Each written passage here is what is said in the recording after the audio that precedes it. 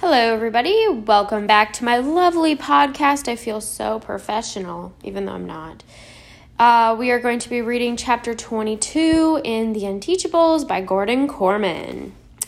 Make sure you're listening to the full podcast because there will be questions and the podcast will help you answer them. 22, Mrs. Vargas. In all my years in education, the greatest teacher I've ever worked with was a young man named Zachary Kermit. Oh, sure. We were all dedicated back then, fresh out of college and convinced that we were destined to change the world one student at a time.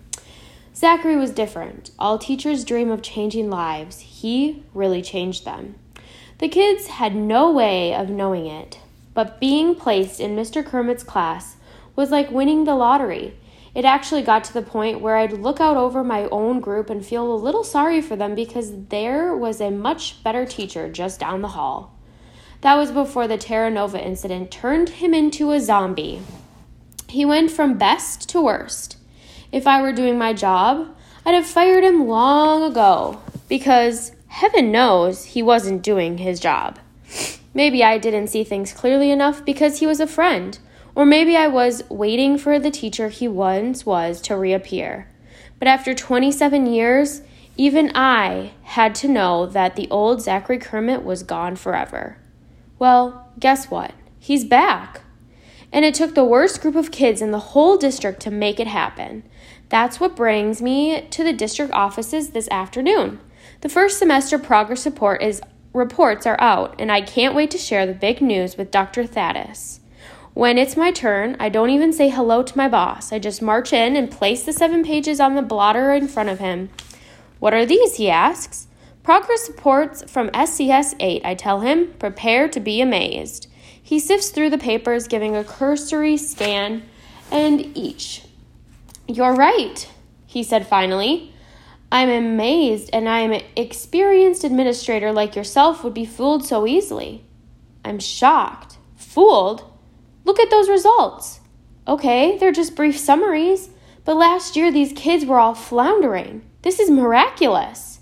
It would be, he concedes, if it was real. Why wouldn't it be real? Zachary Kermit is a fantastic teacher. Oh, sure. He was in a funk for a while. I'd hardly describe 27 years as a while, the superintendent puts in dryly. But these kids and their needs have brought him back, I persist. It's wonderful. It's phony, he retorts. Zachary would never falsify student reports. To keep his job long enough to finish out the year he would, he tells her. Your Mr. Kermit has figured out that he's on thin ice. He'd do anything to make sure he qualifies for early retirement. Not this, I say stoutly. I admit Zachary hasn't been the greatest teacher up until now, but his integrity has never been in question. Even as his very lowest point, he never claimed to be anything that he wasn't. There's a difference in those kids now. It's not just Zachary. The PE coach is seeing it, the lunchroom monitors see it, Emma Fountain sees it, and I see it. They're not angels, but they're better.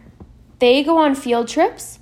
A local business leader has taken them under his wing. What local business leader? Jake Terranova, I admit. I know it's a little odd, he laughs miserably. Spare me, I reject this so-called wonders of yours. In fact, he takes out a large ring binder and begins flipping pages. I've been reviewing the district contract. I'm sure you're familiar with Article 12, subsection 9. Refresh my memory, I reply wearily. He smiles. It states that any teacher proceeding over declining test grades in a core subject for 3 straight years can be deemed as ineffective educator and fired for cause. I'm appalled. You mean Zachary? He's been moved around so much that you couldn't possibly blame any of his class's failing grades on him. There's a formula, he explains. You calculate a baseline using past performances of the individual kids, and it just so happens that Mr. Kermit's students have shown declining results on the state science exam for the past 2 years. If the assessment at the end of this month goes the same way, then I've got him. I don't even watch my words. That is so unfair.